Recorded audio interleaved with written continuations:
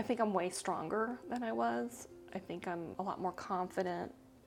I feel brave. I am brave. I feel I can embrace those things that you're always kind of like, no, I'm not. You know what I mean? Like, or you're too, not humble, but like, absolutely not. But now I take those huge adjectives of describing strong, powerful. I feel that I am. I feel like I am much more than what I thought I was. Hi, I'm Catherine. I love hearing people's stories. I always have. In 2021, an idea came to me to talk to 10 people I didn't know about a meaningful day in their life. I posted the idea to my neighborhood's Facebook page and connected with 11 people who were willing to share. We met in one of our homes, and these are those conversations. For me, when I hear someone's personal experience, I understand them better. I feel connected to them through common ground or a common feeling, and I always and inevitably learn something from them that helps me in my own life. I don't know what you'll find in these conversations, but I hope it's something good. I'm so grateful all around to everyone who participated, and now to you for listening. I truly hope you enjoy. Let's jump right in. Today's conversation is with Annette.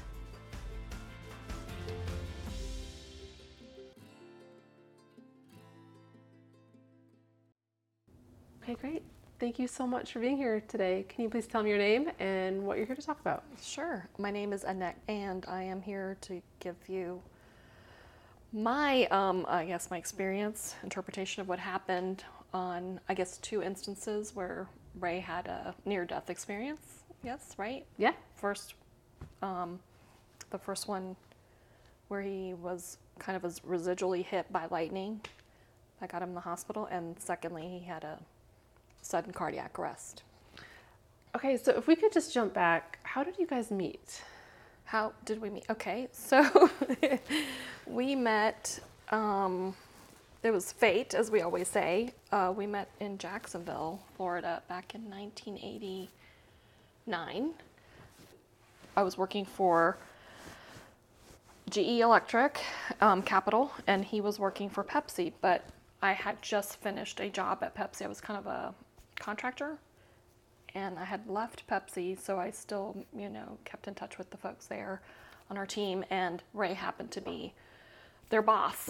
And we went out to a happy hour, and they said, hey, join us, let's meet here for cocktails. It's Steve's birthday, a mutual friend that reported to Ray. He was the big boss, and we all showed up at this place called Florida Cafe. What's funny is when Ray tells his story, and we both did the same thing. We were supposed to be somewhere else, but we kind of did a U-turn and went and met each other at Florida Cafe. So we definitely believe fate brought us together.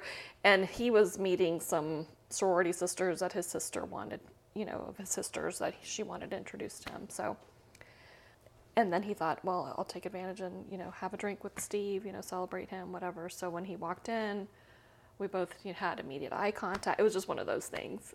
Yeah. Really? So, yeah. It was funny. Like, I wasn't supposed to meet him, but he showed up, and then we just couldn't stop staring at each other. So definitely we know we were just meant to be together, and it was a quick courtship. We lasted maybe 6 months, and he proposed, and we've been married since. We got married in 1990.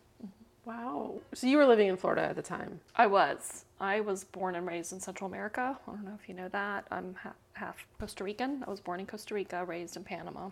I'm military brat. But I had moved to Jacksonville because I had a brother living there, because I moved here when I was 21 to the States from Central America. And I landed there and just met, Ray at a happy hour. I picked him up at a bar. No, I'm kidding. And just, we're inseparable since. And then you got married? We got married. Was it a short engagement, long engagement?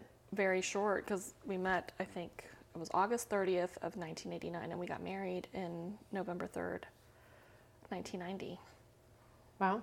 Mm-hmm. And then from what he said, 6 months later, after you got married, he was doing the fundraiser for March of Dimes, the walk. Correct. He was walking.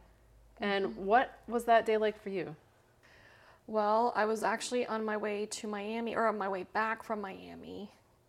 I don't remember. They were coming back, picking up my mom at the airport, because back then Flights weren't coming directly from Panama, where my mom lived. So I picked her up at Miami International, and I get this phone call, and it's my sister-in-law, and she says, Annette, this is Sharon. I'm like, hey, Sharon, what's up? It's really weird.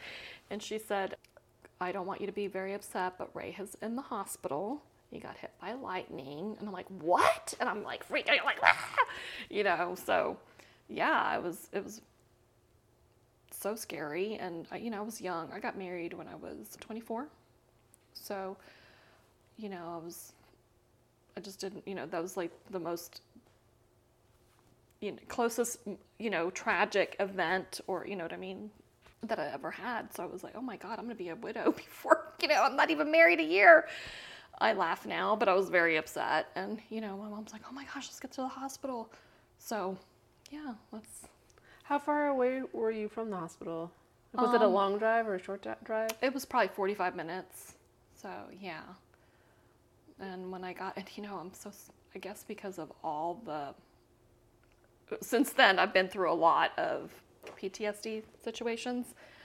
My father died of a cardiac arrest. I don't know if Ray told you that, walking on treadmill. So that was unexpected. And then my brother, so, I think that kind of does something to your memory, because I can tell you I was very upset. I can tell you that I went, and he was, obviously he was all hooked up. They had done all kinds of tests with his heart. But I don't have a lot of recollection of exactly what happened that day. It's kind of I think we do that to protect ourselves. I don't know the whole psychosis behind it, but I can't remember a lot, which is very sad. But I just remember that he was fine, and he was there for a few days. I don't remember even how long, maybe 4 or 5. I can tell you I had phone calls from the March of Dimes. They were very, very worried and did not want me to talk to the media, and wanted to pay all the medical bills because they were worried they should have called it off, or put everybody in safety, and they didn't. They kept walking. And how lightning is one of the major, Florida's known for it. So, yeah. So you were handling a lot. It's such a strange thing to hear that someone was struck by lightning, especially someone that you love. Yeah. Did that change how you thought about him, or the fact that he was still with you? I think so. I think that's where all my anxiety may have started, because I suffer from anxiety. And that may have been one of the instances that triggered it, because it's gotten just worse since with all the different events. But yeah, I think I had some sort of, it's no different than when he had his cardiac arrest. I was very, I couldn't sleep. I was constantly checking on him. I think there's, we didn't have phones like this, or cameras, or you know what I mean, like to really check or share locations or things. But yeah, I'm sure I did. I can't honestly tell you exactly, but yes, I'm sure. Was it something that you guys would talk about and laugh about, or once it kind of happened and you guys got back? Yes. He walked out. He's very fortunate. It was a residual hit, so it hit a tree, and then I think they said the tree and then him, and lifted him off the ground. And everyone that was walking with him, told me, oh my gosh, you should have seen it. His hair stood up. He got lifted off the ground. He landed, and of course his watch was on the date and time of, that it happened. It stopped right then and there. So, and it was burnt in the back. So,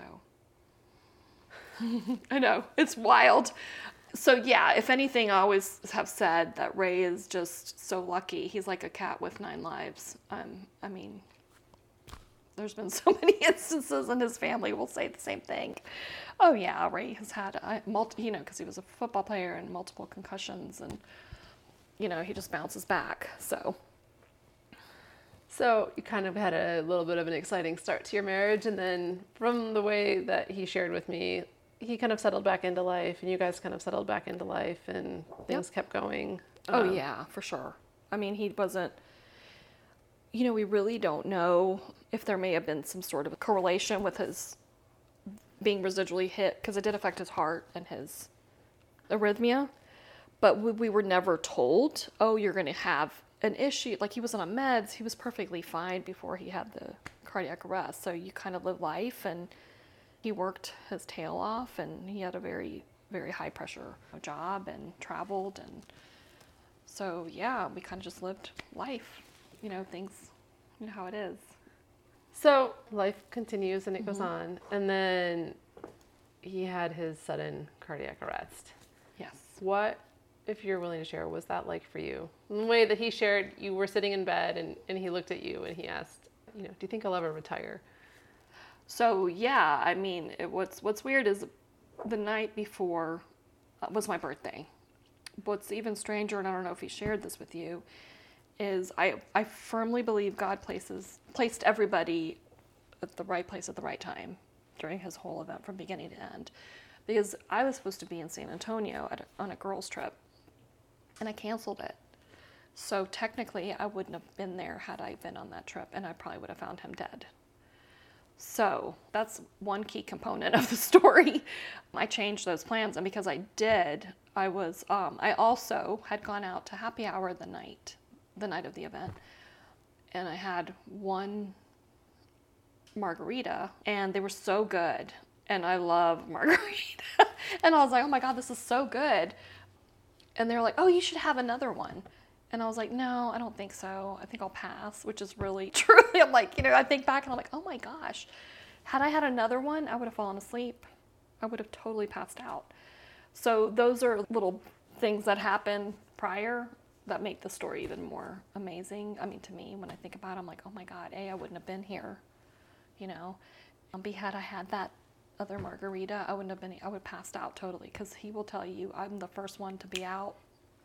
And for a very long time after that, I wasn't able to do that. I would, stay up, just make sure make sure he's breathing like you do with a baby, make sure he's okay.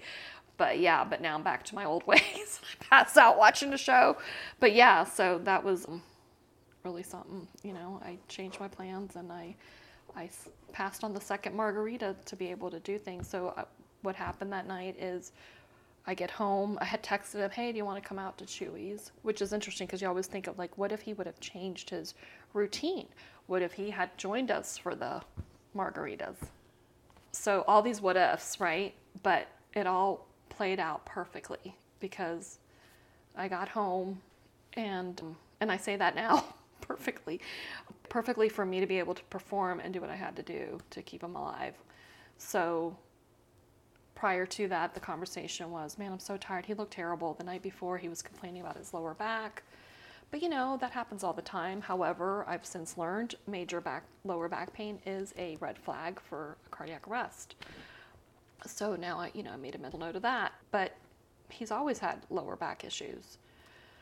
So that night, he looked really tired when I got home. And on my way here, I was talking to a neighbor at the time, and I was just telling her, because this is another interesting fact, I said, I feel like the kids are, we take for granted life. We always take life for granted. We haven't heard from the girls, and Ray's so busy. I go, we got to be better. I hope, God forbid anything happen.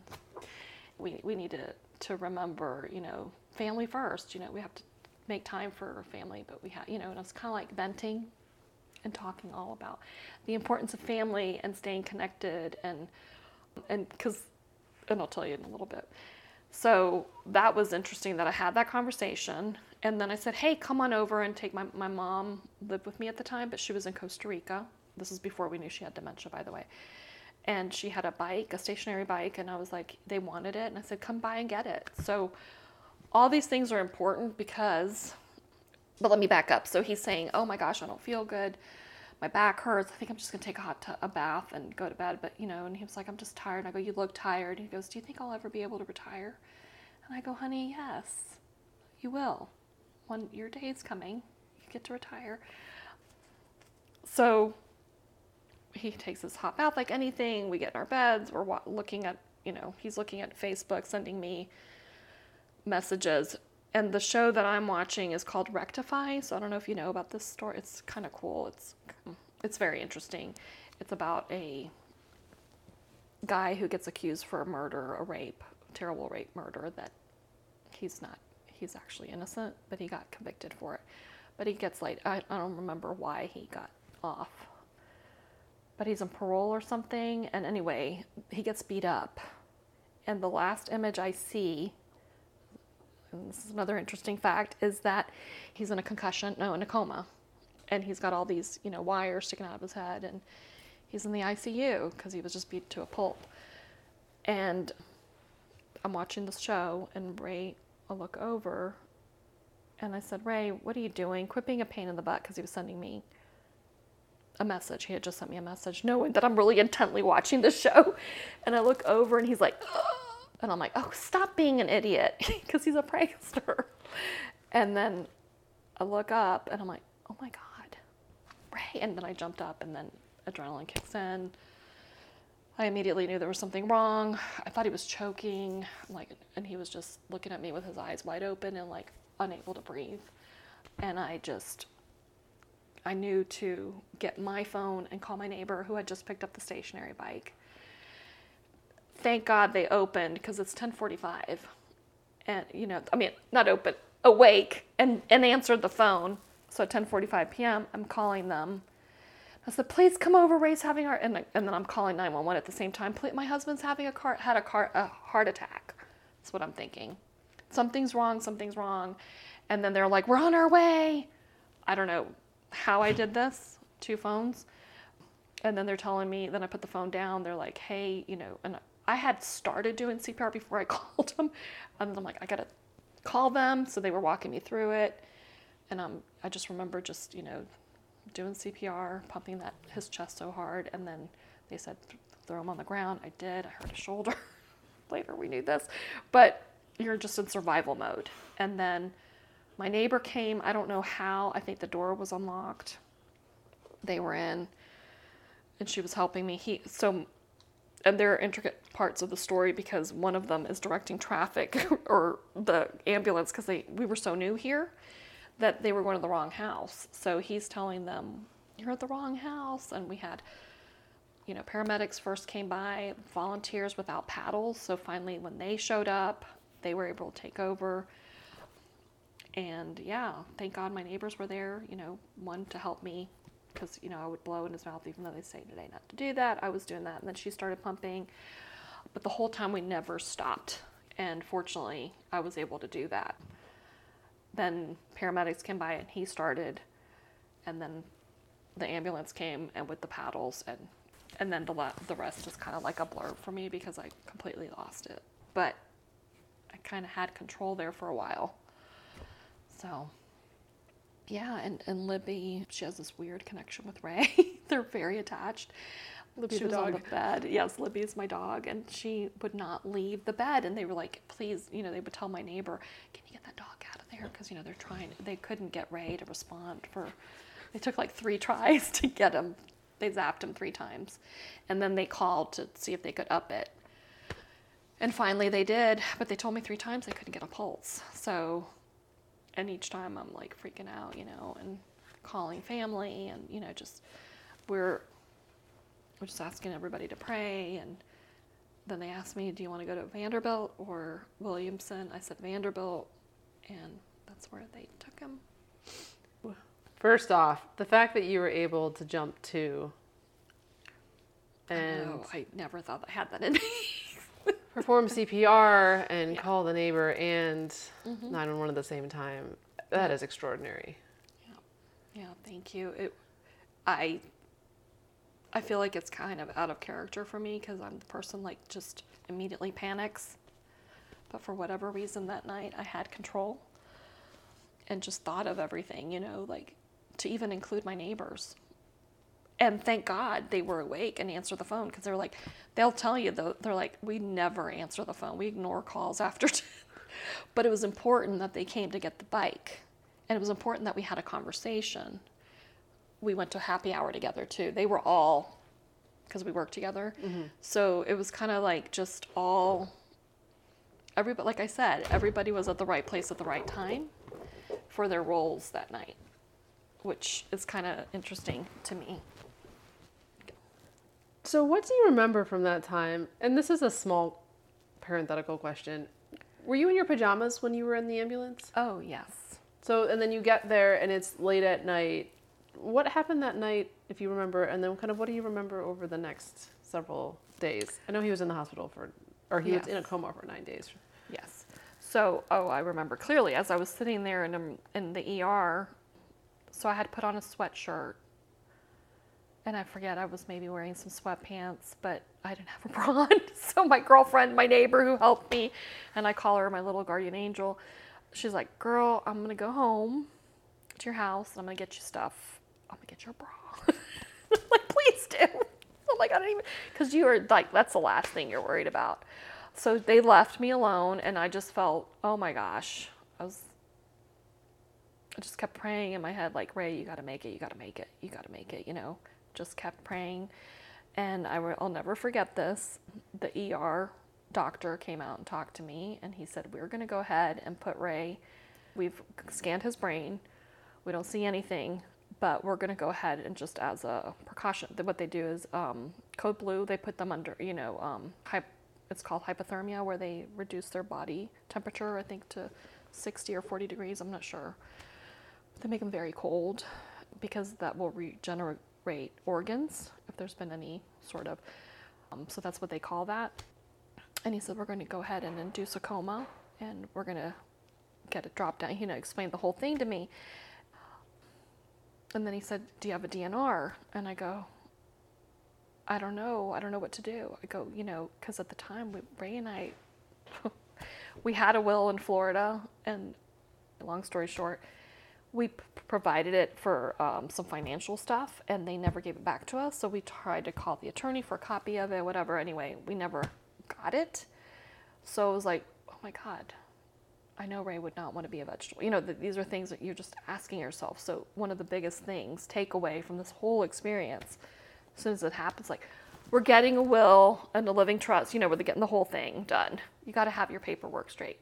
I knew him well enough, and I'd been married to him long enough to know that he would never want to be a vegetable, you know what I mean, like, or be on life support for long. But, like, how do you gauge how long, like, I didn't want to make those decisions by myself. But that night they said, go ahead and do it. The chances of him having another cardiac arrest are very probable right now, because once you have one, you can have many. So they told me to do a DNR. So I had a do not resuscitate DNR. So, and I was very, oh my God, I can't believe I'm doing that. I was struggling with that decision. So as I'm sitting there, what I was thinking was, I want Ray's family here. I need help making decisions. I need support. I need the kids to see him. I want to see him. I need to talk to him. And it's just a wave of, emotions. Because when I did see him, and this is where that movie comes in, he is wired and everything and looks exactly like this guy in that movie. Much more stuff around him and, obviously, but it was just interesting that was like the last image I had. It was almost like a dream, but not that night. But I know that weeks later I put that movie back on and I was like, oh my God, that is so wild, this guy was in a coma and wired up like Ray, just so weird. And then I went back and I looked at the the message that he had sent me, and I have all the receipts of texts from that night. So it's kind of eerie, but just scary. I cannot imagine what it must have been like, because there was paperwork that you had to sign for a DNR, right? Just that absolutely. Experience. And so the other part of it, so all the girls come in, and I guess you were asking too, like, well, do I remember? Oh yeah, I remember it well. I didn't ever want to leave his side, bedside. So the ICU, by the way, in Vanderbilt were phenomenal. I mean, they broke every rule possible to let us all camp out, because all the girls and I would be in that room from, 24 hours. Not 24 hours. I said, okay, look, we need to rotate, but I'm going to be here. So who wants to stay with me? And they would take turns, all three of them. But every day was every time that, any day that goes by, because once they get you out of this hypothermic state, you have to, that's when, like within 24, 48 hours, if you're not awake from this coma, the chances of you waking up are very, slim. So every day it was just an emotional roller coaster, because, he wouldn't wake up because every morning the team would come by, Vanderbilt being a university, they have the doctors, the residents, and then what do they call them? Who's like the professor? What is that? Attending? Attending, yeah, but there's another name. But anyway, they had, they would all come, and neurology would come, cardiology would come every morning. And neurology, what they want is to see you tracking. And, by day 3, Ray's doing the whole, like the eyes are going back. So that could be brain damage, and it wasn't looking good. And he wasn't, then we could, feel some days he squeezed my hand, he kicked. And then I was like, was that truly, or was that just like a reflex? So it's just an emotional roller coaster. And we had a Caring Bridge site that we set up. So the girls were really great at I couldn't do it. I was like, that will be your task. And they're really great writers, and they relay the whole story. And we still have that if you ever want to, check it out. But we shared every day his status because we had so many people wanting to know and praying for him, and that was the best way to do it because I was getting hit with so many texts, and I was like, I can't do it, and I don't want to be ungrateful. I just can't respond to all of them. But yeah, it was just, oh my gosh, so many emotions and so many decisions to make, and what ifs. And I'll never forget the first night I hadn't been home for probably 4 days, and I gave my number to the ICU nurse. I'm like, please, anything happens, please text me. I'll be here in 20 minutes. But I walked in and I felt, it would just hit me to walk into the house and think Ray would never be there again. And, like he had died. You grieve. Like, that's all you do. It's like, because they're in a coma. They're pretty much dead, And I was like, I'll never see him again. And so I had you go through all the stages of grief, So, yeah, very scary. Wow. Wow. What support really helped you through that time? Did you have, I know the girls were there, women, daughters, Yep. friends. Were you a part of a faith community? Did you reach out to? Unfortunately, no. We don't belong to a church here. That was one of the things we kind of were exploring. But I think my faith alone, I don't feel, I'm kind of like on the fence with organized religion, period. I'm a Catholic, but, and Ray's a Methodist. We got married in the Presbyterian church. I'm kind of one of those people, just very spiritual. And, obviously I believe in God and Jesus Christ and all these things, but I just don't I don't know. So I just had my faith. I had my support really was family, during my downtime, just, I would pray, but of course, social media helped to read some of those people just encouraging you and, just saying beautiful things about Ray. We also asked them to call and leave messages so that we would pray for him. So that was really cool. They would call me and leave messages to him, and just, we would play those back to him, and he, we played his favorite music. We kept, we wanted him alive in that room, you know what I mean? Like, try anything that was connected to him. So people would come and talk to him, phone calls, recordings, music, laughter. The one thing I did not allow, and I finally said to everyone, because there was bickering, with your daughters, and it could be a little negative or a lot of crying. I was like, we don't want any of that here. Out. Let's just keep this as a happy place. We just want it upbeat. We need to be positive. And I truly believe that once I started thinking that way too, not just prayer, but believing he would wake up, is what helped. I really do.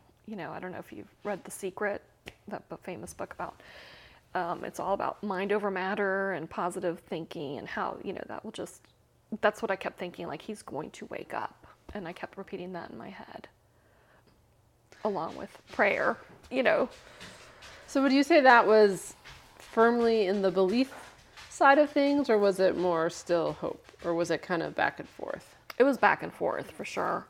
But I think what I switched was once I started feeling more positive and feeling like, believing what you're saying, affirmation, like he's going to wake up and he's going to be okay, is what I kept saying. And we all did that. I feel that just made a switch. And then, boom, I don't know if Ray told you, he had a seizure, which we all thought that's it. He's going to have a seizure. That's going to really make him brain dead. And the doctor said, we thought for sure that seizure was it. They were going to do a trach that next day. So the night before, my sister and I prayed the rosary, and I kept whispering in his ear, "You're going to be okay." And I kept talking to him, and we all did this. And I kept talking to him like he was alive, and I just said, "You need to wake up. I need you to be okay. We have so many things." I kept telling him the plans we had in our future. You have to meet your grandchildren. All the things you just say to someone, but believing it, I swear, is the key component. And my sister-in-law was the one that kept being positive and teaching me that and coaching me to be that way. And I think once I switched it, I was more confident. I felt more like, you know what, he's going to make it. Like, I felt more. And the nurses, of course, would tell me, I've seen people walk out of here. After this. But, you would have the Debbie Downers to tell you, it doesn't look good, he's not tracking, you'd have those, but I refused to hear the negativity. So once I had that mindset, I really do think that helped. But yeah, they, because we had meetings, and they would be like, you need to prepare yourself. This, what is the plan here? And we kept going to that meeting. I don't believe it. You don't know this man. Where there's a way, there's a way. So we made T-shirts. We started this whole campaign. Where there's a way, because that's what he told me our whole marriage. Where there's a way, there's a way. He was always very positive. I kept telling him that. I'm like, remember, So anyway, all that to say that once you kind of like switch that, where if you're Catholic, how somber it is. Like, we wear black, and we're just very, like, you don't have a party when someone dies. I mean, at least that's how it was with me growing up, where I felt more like, I don't know, it was kind of like liberating to be able to feel that way and not feel any guilt. Like, but it's hard to explain. Like, I kept it positive and upbeat. Seems like that settled in for you. Mm-hmm. It's also really something because the days are going by, right? Mm-hmm. And with every single day, there's less of a chance. But from what you're sharing, it sounds like something just settled in you that, nope, it's definitely going to happen. And that became stronger. Well, at least that's what we were all saying to each other. We've never lost hope, yes. And to answer your question, we didn't lose hope. The night before, if anything, I was very unsettled about having the trach, because that would make it very real that, now he's got to be on life support. He's going to have to be, and then how long, that was my struggle. How long am I going to keep him on that? Like, what is the norm? Like, is there a certain protocol for this? Like, what do you, it's all on me. And I'm like freaking out. I told his sister, I'm like, I can't do this by myself. I need your help. But I don't even want that to happen. I kept crying. I was very upset. And I was like, he's got to wake up. He's got to wake up. I just can't, So my sister and I prayed the rosary. And at, I don't know what time that night, I want to say 10:45, he kind of woke up and he looked, and I go, I swear he just tracked. And he squeezed my hand. And then his sister came, and I go, Karen, come here. And she was like, Ray. And he was looking at her, and he started communicating, as best as he could, and nodding his head, and, his eyes were open. I'm like, oh my God. And then I felt him, and he was feeling more, like alive. And, I'm just crying, and we have the whole video of that because we were just shocked. And then I'm texting the girls, and they came as soon as, they woke up, they got in the car, and the routine was they'd stop at Dunkin' Donuts right there in Vanderbilt, pick up coffee for everybody, and show up. And they heard, so his favorite song is Don't Stop Believing. And they kept hearing that every time they would go to, like, there were these little, what we call little whispers or little glimmers of hope that would be reminders of Ray or whatever. And, you know, like the nurses that would come in from neurology, she was from FSU, he's a big Seminole, all these, and then another person would come from, like, so it was just interesting how it all just, you know. When, after he woke up, did you kind of feel like you could take a breath that, like, okay, he's going to be okay? I don't know all of the medical details, but I feel like it can still be probably a touch and go situation when someone comes out of a coma. Yeah. Do you remember when it was like, okay, he's okay? Oh, yeah. Well, I think, so, of course, I was still on edge when he woke up because, like I told you, the chances of him having another one are very, you know, probable. So they said, and high, they said, absolutely, the chances are just higher that you're going to get one, have another one. So until he had the defibrillator put in, which will zap him, you know, and then it's also a pacemaker. So it will, if his heartbeat gets too low, you know, pace him, or it'll zap him if it stops. I felt much better after that, which that happened probably 2 days after he was awake. Okay. So it was pretty quick. I felt better, but oh my gosh, girl, it took probably years for me to feel, very, it's a major anxiety. And it's PTSD, you know, when you go through something like that. Well, it makes sense. You almost lost your husband, who you clearly love so much, and then you sat in that very real possibility for all of those days. Oh yeah, I mean, we're so fortunate to have that second chance, and you go through, when someone dies, the first thing you go through is guilt. You think about things. I mean, at least for me, my Catholic upbringing again, I mean, not to bash Catholic, please, if anyone hears this, I totally respect it, but, you know, we are instilled a lot of guilt growing up. So I felt, you know, just like, oh, what could I have done better? You know, you start thinking, you know, you just beat yourself up. So, and I've done that with everyone that I've lost very close to me, my father, my brother. It's just kind of normal human behavior to go through that. I think it's just one of the ways you deal with death, because it's so permanent, and there's always something you wish you would have done differently or could have done better. So all that was going through my head, you know. But yeah, it took me a very long time to leave him alone. If he didn't answer the phone, I would freak out. I mean, just kind of crazy. I mean, I've had neighbors, I mean, to the point where, perfect example, 2 years ago, my mom's living here, or it was because I started working from home last year, and I worked in Cool Springs, and if he didn't answer the phone, and then I have this camera, I would turn it on and look, I don't see him here, and my mom's sitting in that chair, and she's leaning over, and I'm like, oh my God, my mom is dead, and where is Ray? You know, like things like that. And then I can't find him, and he's not answering. I'm like, oh my God, Ray had another, you know what I mean? So I and I have so many dear friends at work that would kind of walk me off the ledge, like, Annette, reel it in. He's going to be okay. It was so funny. My friend at work, when that one happened, I showed her the video, and we would zoom in. I'm like, does my mom look like she's dead? And she's like, girl, no, she's fine. She's fine. I'm like, I don't know. And I'm like, let me call my neighbor. My neighbor's home, thank God. I don't know many neighbors, like I told you, and she's home. And I'm like, what are you doing home? She goes, well, I'm home. I'm not feeling well. I'm like, do me a favor. Will you check on Ray? Make sure he's okay. So she comes over here. And of course, Ray had napped. His phone was off, or, you know, something. And then there's lots of stories like that. I just have terrible anxiety. Unfortunately, I can't take SSRIs or anything for it. I'm allergic to meds. So it's just all coping, and it's really hard. But anyway, to that story about my mom. So I hang up, and I tell her, my girlfriend, like, well, Ray's okay, and Mom's okay. And she goes, girl, I really thought your mom was dead. but I didn't want to tell you. But oh my God, girl, I thought for sure she was dead. I'm like, you idiot. That's funny. So yeah, that's one of the many stories of my anxiety where I've just,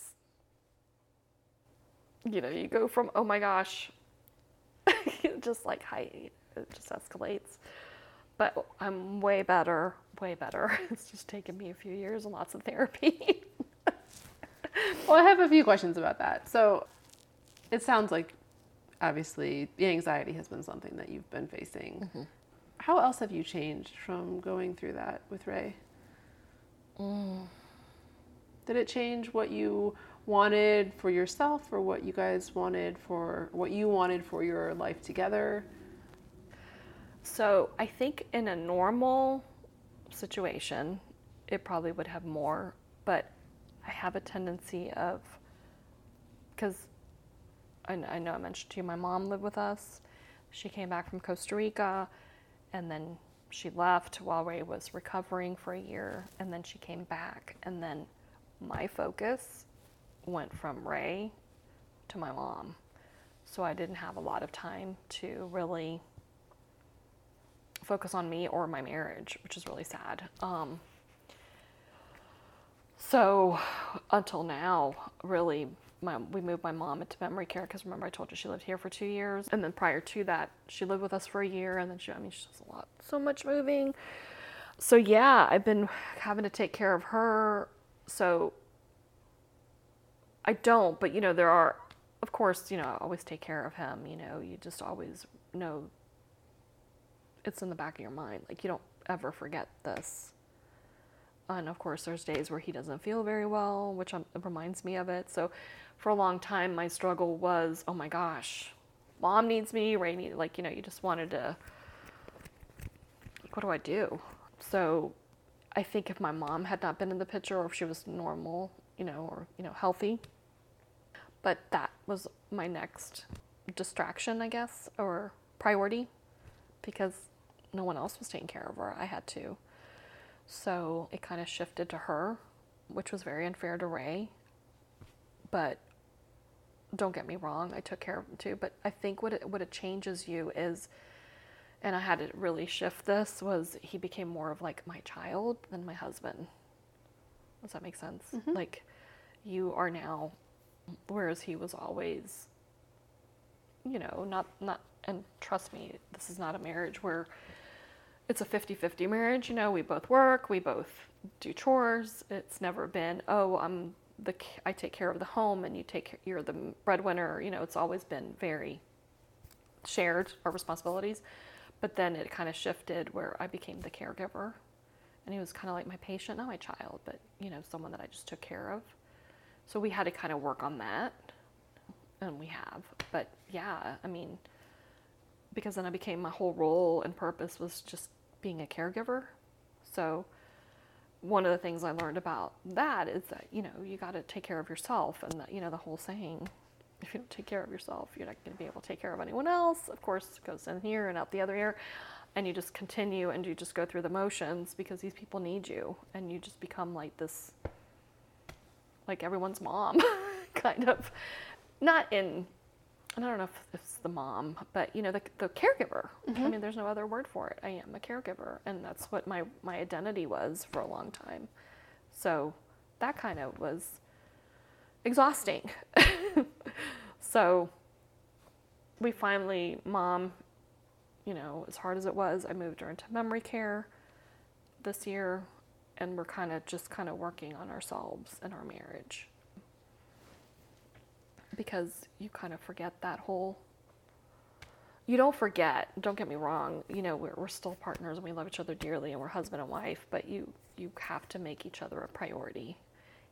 And you will lose that in any relationship, right? It's just kind of what happens. But I think what kind of pushed ours to go that route more was the fact that, there was a recovery period for him.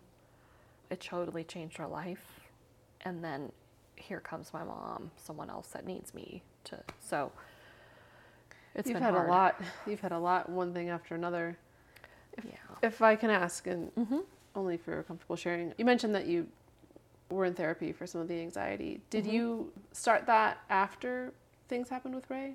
Did something kind of make you say, hey, I actually need to go talk to someone about this? So yeah, I mean, and when I say lots of therapy, it was probably a year of therapy, not right after Ray, because again, you go back to work full time. I took FMLA for about 6 weeks, and then it was work, come home, and I lived with a lot of anxiety for a lot of, years. And then it was my mom, right? So I finally did it last year. I was like, I need, with everything with COVID, and because I was living in such fear because, again, now I've got to protect my 2 loved ones. They were both high risk, and we didn't know, right? So all this and the media. Finally, I did therapy and I turned off the TV. And I was able to cope.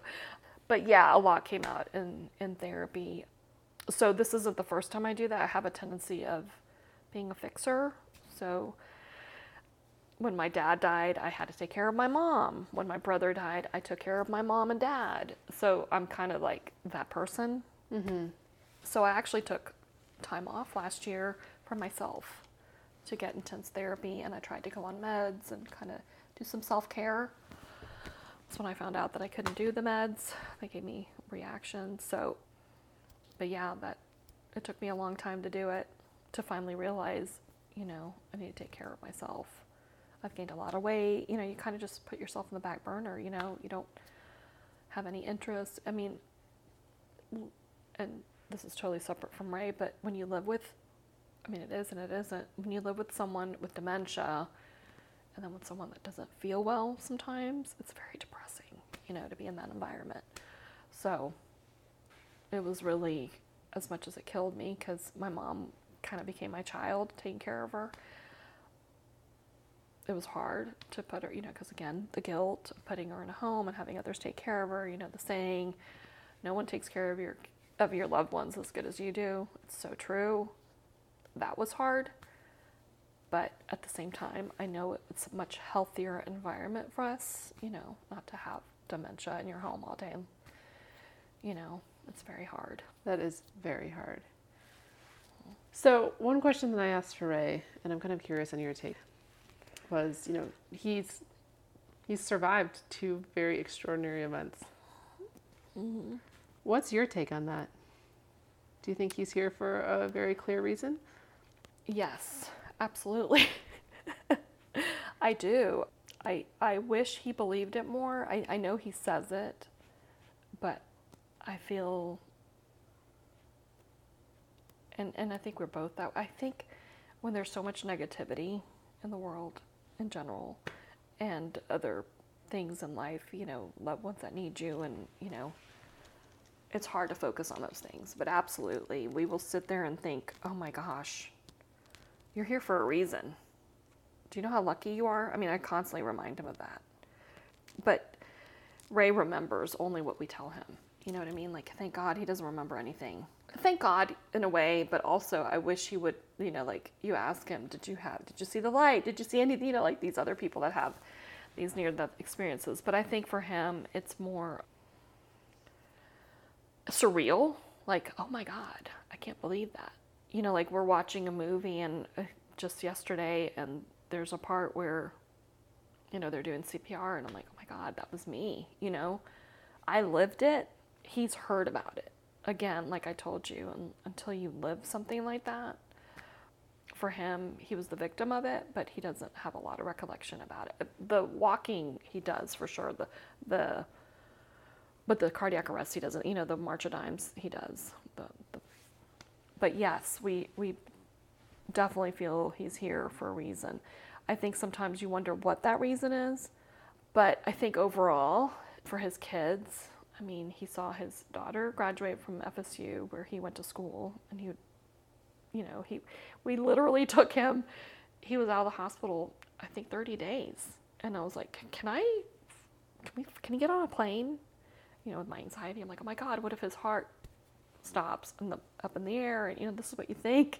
And I was like, or should I map it out where I drive and there's hospitals that I can take him, because this is how you live, and they're like, you can fly. you're going to be okay. So he got to see his daughter graduate. He got to see his other daughter have a baby. He's helped me tremendously with, my mom. I mean, his support through that has been amazing. His support in general. He's my partner, my cheerleader,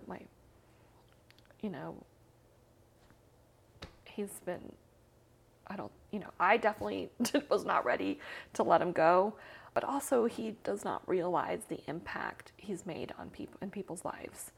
And that's one of the things that, people don't get to hear. When people die, people say these wonderful things and you're like, oh my God, you of course don't get to hear that because you're gone. But he had the ability, and he was so blessed to be able to read all the positive, beautiful stories people had to say about him.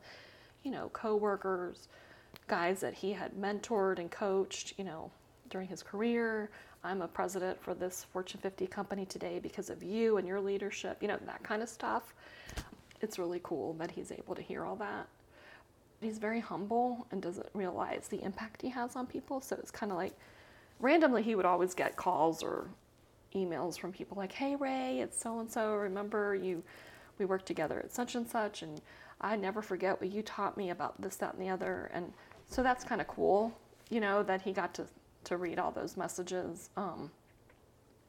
But yeah, I think, I tell him with his spare time, he should be, I would love for him, like you said it yourself, he has a great, powerful voice. He's very dynamic. He always had that charisma. Very good public speaker. I'm like, you should share your story with people. You should, but you can say that. And like he did with you, of course, but and like a larger scale, right? Like go talk to people, like, and spiritually we're both kind of the same with that. So I tell him his love was sports. He was a quarterback. He could have probably been in the pros either as a pitcher or, and I don't know if he shared that with you, but he was, an incredible quarterback football player. He got hurt at Baylor, and then he went to FSU and he got hurt again. So he kind of messed up his knee. But he would make a great coach. And so I said, you should at least maybe be a mentor, for kids, or do something with that. You're here for a reason. So, and he knows it too, but he just, sometimes we're just kind of lost. And I think, like I said, there's things that have happened that have overshadowed, kind of forced us to kind of take our focus. My daughter got married this year too. That was great and fun, but we had that to deal with, COVID, my mom, just a lot of changes. You've had a lot going on. Yeah. I just have two more questions, but Mm-hmm. You've had a lot of hard. But the way I see it, he's here for a reason. Oh, yeah. But I also think you went through all of that for a reason. Oh, so, for sure. What do you think the gifts are that you've gotten from having gone through that? Oh my gosh.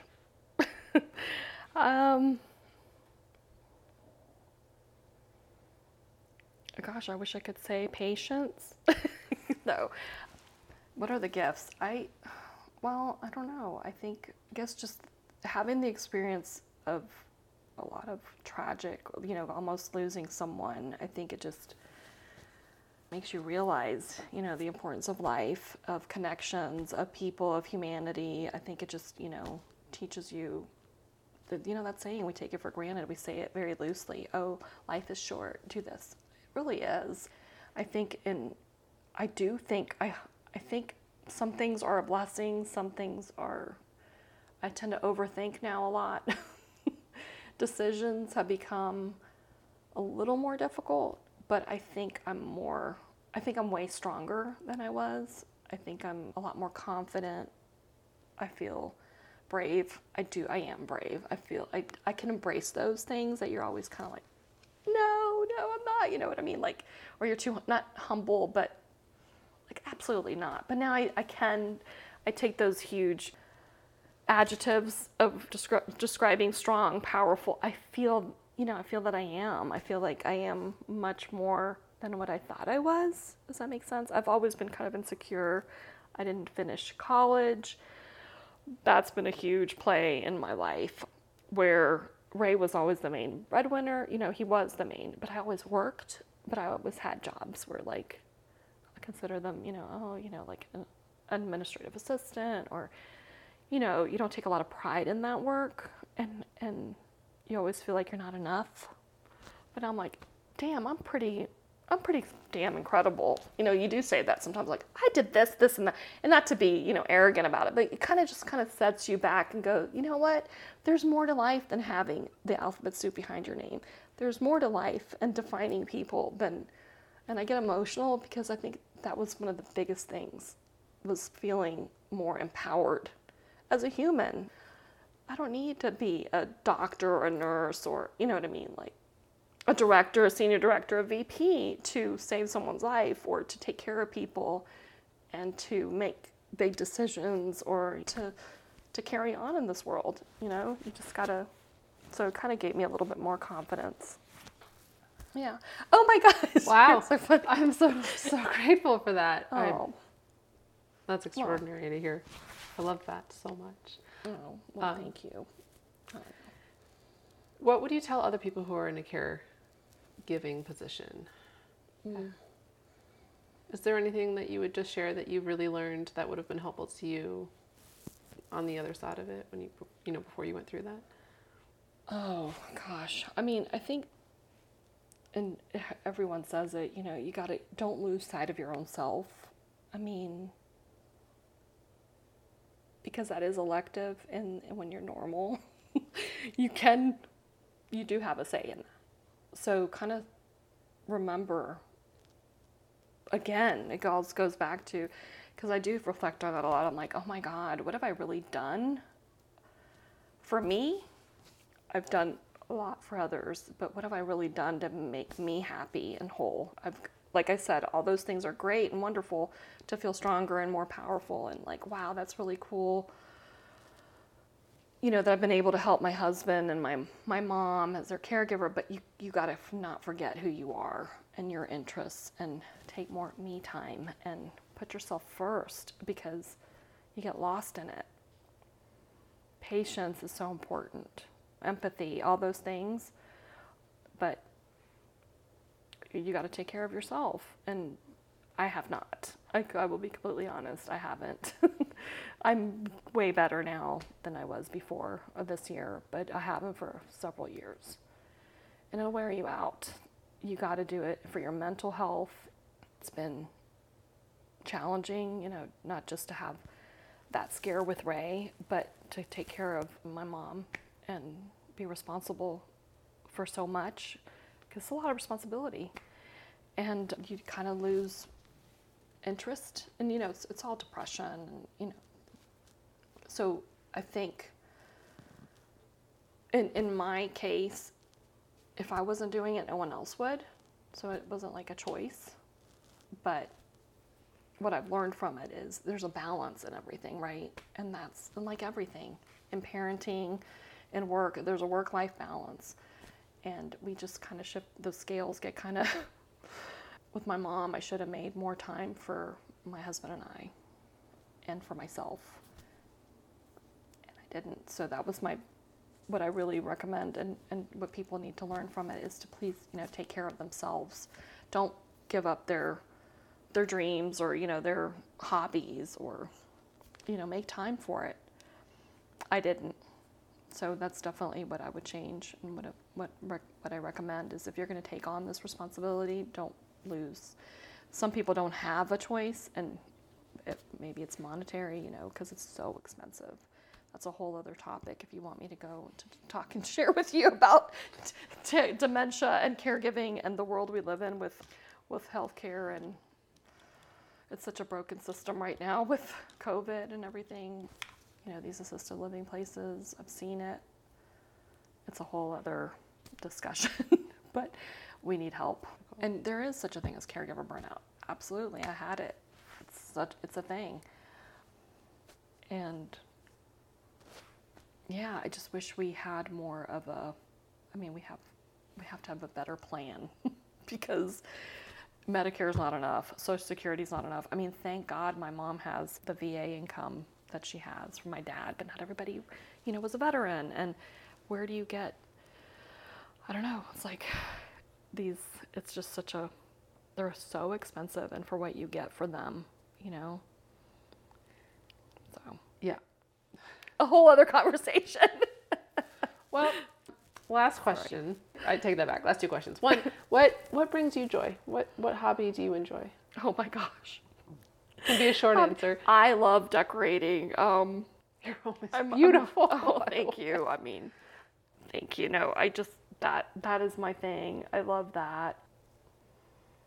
I used to read. I'm trying to pick that up again. But really, I love anything to do with fashion, home decor. I wish I was a DIYer. But I'm not. I wish I had the patience for that. But I love watching it. There's so many talented people out there. So yeah, those are my interests. I used to love to travel, but that's kind of, and not just before COVID, Ray can't really do that, but we did a lot of traveling before. So I'm very grateful we had those years. We got to travel. But, I'm Hispanic and I embrace that. I love being able to speak Spanish. So I watch a lot of Spanish movies on Netflix. But yeah, those are my little hobbies, nothing major. What is one thing you truly love about yourself? Oh, I have to say, I love my sense of humor. Yep. You're like, okay. No, I do. I can make light of any situation. I love making people laugh. I love making people feel good about themselves. That's what I love. I love making a funny here and there. I have to. If I didn't have my sense of humor, girl, I would not be here today. It has really helped me through my life. Yeah, I was like the class clown and that kind of thing. I just like making people laugh, and my wit. That's the best thing I think I have. And I do know, like I just said, I think I'm a very compassionate person, and I think we need more of that in this world today. More so than ever. So, yeah, I think those are my things, my gifts, I guess. Yeah, I think I like to make people feel good and make them, when I say, oh, I really love it's not a sales pitch or trying to gain something. I genuinely like to make people feel good, and I'm going to tell you, right? I'm sincere. So I think that's what my best qualities are. I love that. But enough about me. What do you think of it? No, I'm kidding. I had to say that. Thank you so much, Annette. We're going to wrap it here, but thank you so much. You're welcome. After Annette and I finished our conversation, we continued talking while I was packing up to leave. I hadn't turned off my backup microphone yet when she started sharing about an important moment to her, which, as you'll hear, she told me she wished she had included during our main conversation. Since I have it, I offer it here. Please keep in mind the audio quality isn't the same as the main conversation. The other thing I guess I didn't tell you too, the doctor told me and that was a major component, and I was getting there and I got sidetracked because I do have ADHD too. The doctor sat there and told me, he goes, do you know how many women run or become paralyzed and can't do anything? You saved your husband's life. I wish I would have shared that with you, but on there, because he looked at me and that was like a very defining moment for me, because I was like, I did, didn't I? He goes, because statistically he started telling me how many women or people can't do anything in a situation like that. Most of them run outside screaming for help. They don't react, cognitively. They're just so, in the moment, freaking out. He said, you need to give yourself some credit. You saved your husband's life, and I need you to understand that right now. And this is there were two doctors. One was pushing the DNR, and this is the one, I was just like, you're like my little angel. I always said there were like little angels that presented themselves during this thing. And he was like, you need to give yourself some credit. Don't, because, you kind of go, I don't know if I did enough. I don't think I did. I was crying and very upset. I'm going to go, do you think he's going to die? Do you think, that's how you're reacting. And he's like, oh my God, you are so brave. Do you know what you did? You saved your husband's here because of you. And that was huge. And I was like, oh my God, he is here because of me, And then I started thinking like, oh God, had I had that other margarita, he wouldn't be here had I gone, you start thinking about everything. So yeah, that was a huge moment. And I think one of the most important. So when Ray woke up, I ran down there and I looked for him. And I said, my husband's alive. He made it. And he's like, oh, that's wonderful. Like I wanted to tell him, and I go, thank you so much for your words of encouragement. That really made me feel so much better. You gave me some hope.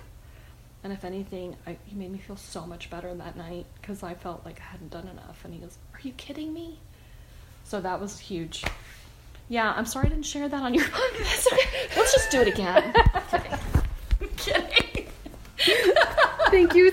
I'm so grateful. My gosh. So grateful. Thanks for listening. Feel free to leave a comment about this conversation, maybe what you're taking with you from it. Make sure to check out the other conversations if you haven't already too. You can also send me a message if you have a story to share. I'd love to hear it. I'll be working on a new series soon and you could be a part of it. Sending good your way. Until next time, take good care.